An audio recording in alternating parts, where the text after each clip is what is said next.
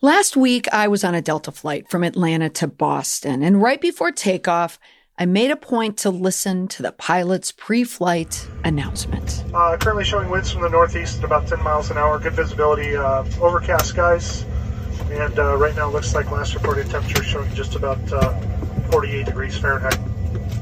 We'll talk to you more once we get up in the air. Just wanted to say a quick good afternoon and welcome aboard.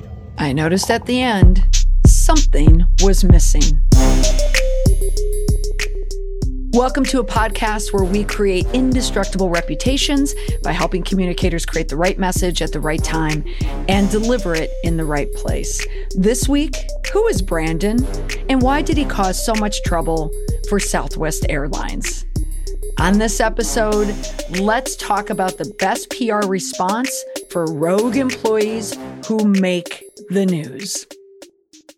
Last Sunday evening, I was celebrating my Halloween by celebrating at a Halloween parade with my teenagers. And every year at this parade, there are a group of people who collaborate on a dance to Thriller. And it's a costume-themed dance. And this year it was the Roaring Twenties. So while we were waiting on the parade route for it to start, I was on my phone and I was searching for the final score of the Patriots game. We had left the house at the fourth quarter and my son wanted to know the score. So I was on my phone. And as I was looking, my notifications started popping up from Twitter. I was being tagged on a story about Southwest Airlines. My first thought, what now? This was after the Southwest Airlines mess of 2 weeks earlier when there were rumors of a vaccine walkout that had caused a high volume of canceled flights. And it was not due to an employee walkout, but over the weather. No one ever really nailed that down for us. So Southwest Airline didn't want to attach the true reason behind the flight delay. I think they wanted people to assume it was weather, but we never really knew. But for many people, PR people in particular, it's a letdown. We kind of feel like Sally on Halloween. I was robbed! I spent the whole night waiting for the great pumpkin when I could have been out for tricks or treats. So it turned out it was a Southwest problem, but it was a different Southwest problem that was happening on Twitter on Halloween night. The incident that I was being tagged to happened the previous Friday morning when an AP reporter on a Southwest Airlines flight heard a pilot sign off the greeting to passengers over the plane's PA system with "Let's go, Brandon." By coincidence, that Associated Press reporter was already working on a story about the phrase's popularity. Side note, when she asked for comment from the pilot, she was threatened with being thrown off the plane. That reporter knew there was a story there. And some passengers, it was reported that when they heard that, they audibly gasped. So people knew, even though the video was a little distorted, they knew precisely what he was saying. So the backlash on social media quickly spread, and it spawned a trending hashtag boycott Southwest hashtag with calls to fire that pilot from, some part of the population. Others celebrated it.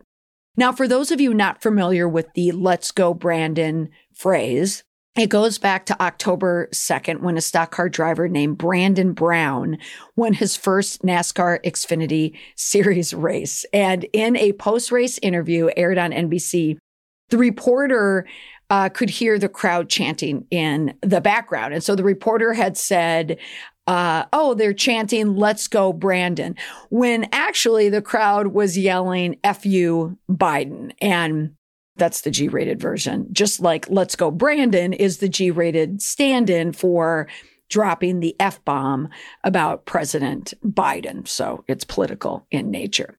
And of course, you knew it was going to leak at some point. The video showed up on TikTok. And, remember, the reason why there are so many crises or issues that happen on a plane is because everyone, especially before takeoff, is sitting on their phone and they are at the ready to hit any type of record button. Now, I'm going to play the clip for you. It's not easy to hear it at the end, but so listen to the very end of the clip. Here you go. Good visibility, mostly clear skies, 77 degrees. Thanks for coming out flying with Southwest Airlines. Welcome aboard. And remember, let's go green. I'll play it one more time. Listen to the last words. Good visibility, mostly clear skies, 77 degrees.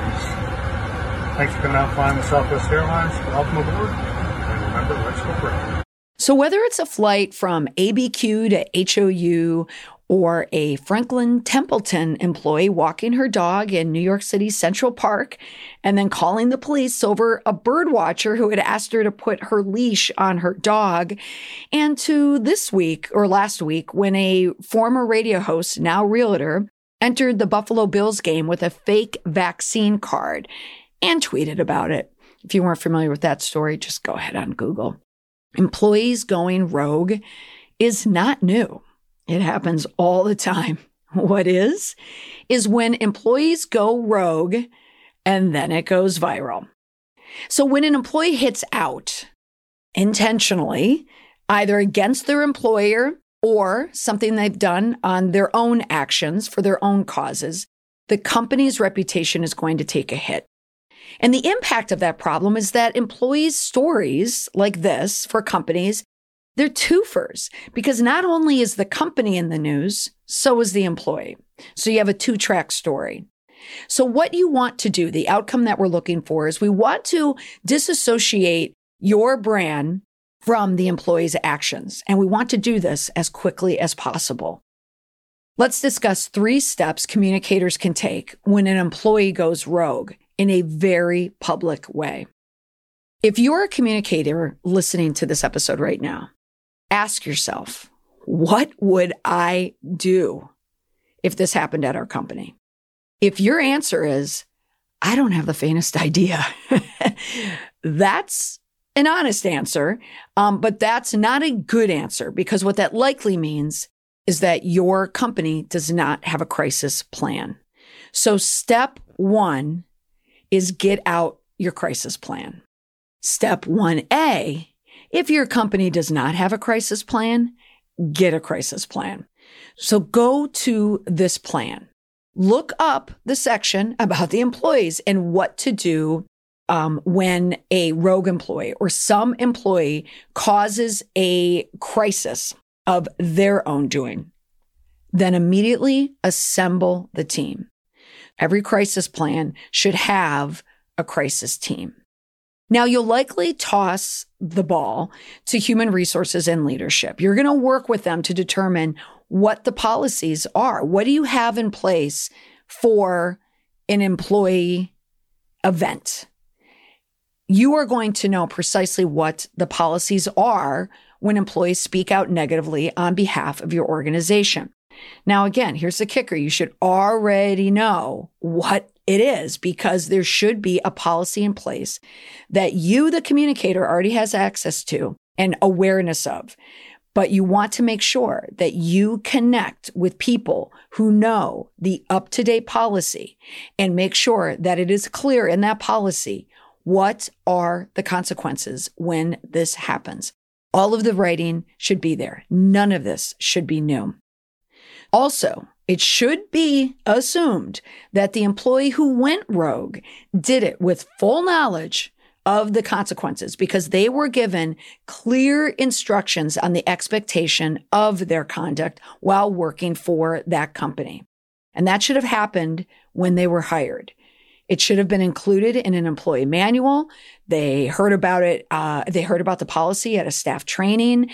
They also have full access to company policies. If this is all in place, this is going to help you with your response.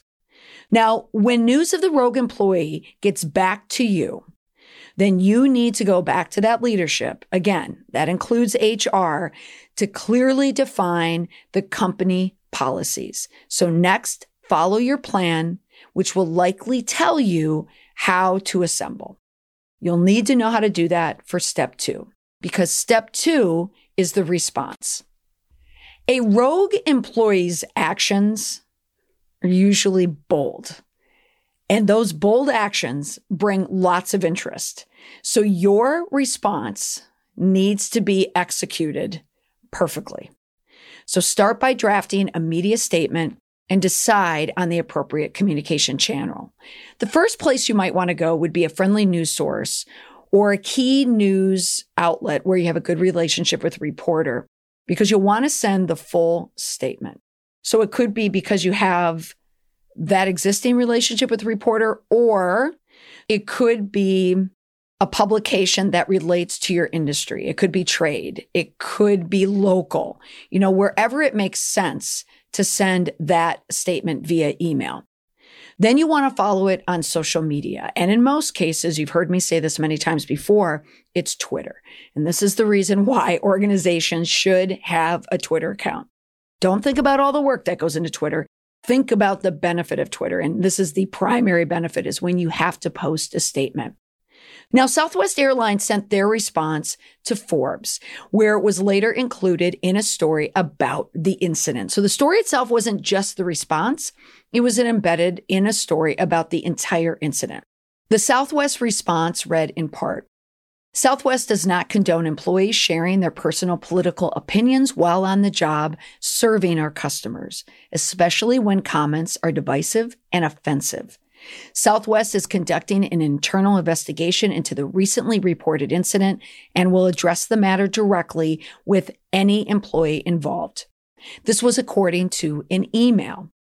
The airline apologizes for this event, an action that was not reflective of the Southwest hospitality for which we are known and strive to provide each day on every flight. So there is where they tucked in part of their mission statement. Now, still no word at the time of this recording for where we all are in this investigation. We don't know the Southwest investigation. We don't know the process. We don't even know if the pilot was spoken to. But we do know that Southwest has left the response there. We're investigating. Southwest executives are likely crossing their fingers right now, just hoping it will go away and that another story will pop up in its place. Now, that's likely. There will always be a story that comes along that might diminish some of the interest, but unanswered stories never really go away. The statement on Twitter was posted on October 31st, likely at a time that they were actively monitoring what was happening on social media. They were social listening and looking for the sentiment. Were people against Southwest? Were they curious? Were they just neutral? Or were they supporting what was happening with that pilot? They were actively watching. That was very likely. Their statement.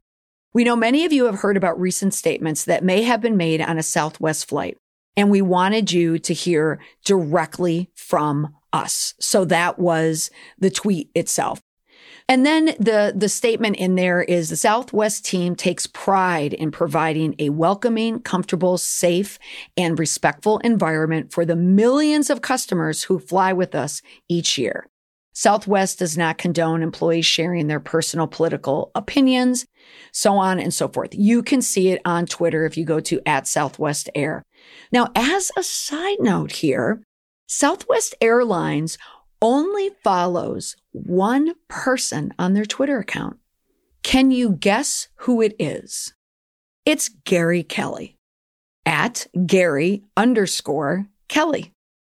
He is the chairman and CEO of Southwest Airlines. Isn't that interesting? And his bio said, people are our greatest asset. I highlight them here. Follow @Southwest Air for official updates. Hook 'em horns. That's interesting. Only the CEO. Next, step 3. This involves keeping a lid on the story. You want to plug all leaks by issuing an internal response along with the public response. So your employees should be instructed on what to say and what not to say. If someone is approached in person, either by email or social media, tell them they need to refer all inquiries about this incident to the leadership team or whomever is noted on your crisis plan. It could be communications, leadership, HR, whichever department it is, make sure that it is clear to the employees, to your employees, that they are not allowed to speak about it.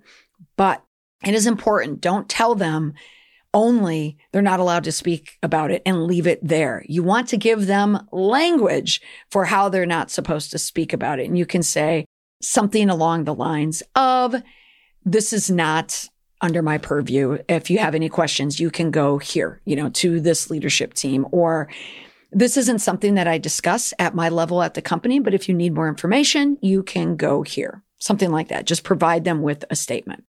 And then you are going to ride this out. And that includes monitoring the incident for as long as it takes. 2 weeks is a good time. Always look at that 2-week time frame, because in that window, that's when you're going to see who is following up on this story. It is true that you're going to get a bump in news stories right after an incident happens.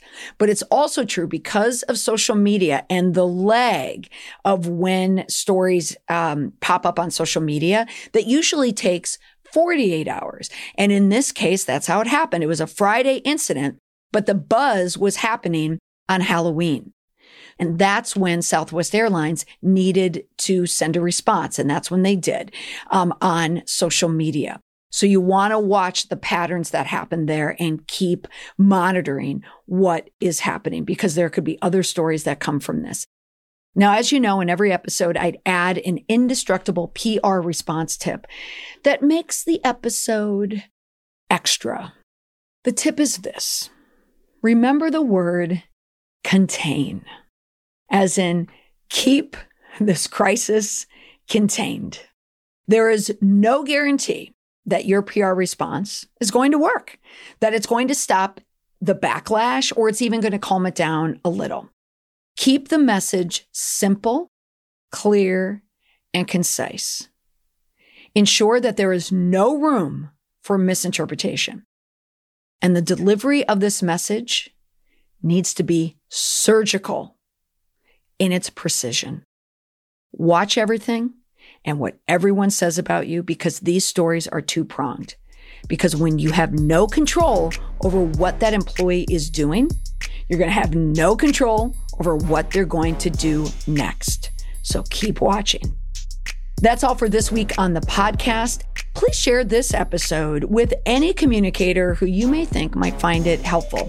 That allows me to help more people, which always is my goal. Another way is reaching out to me on Twitter and let me know what you think. You can find me at Molly McPherson. Thanks for listening. That's all for this week. Bye for now.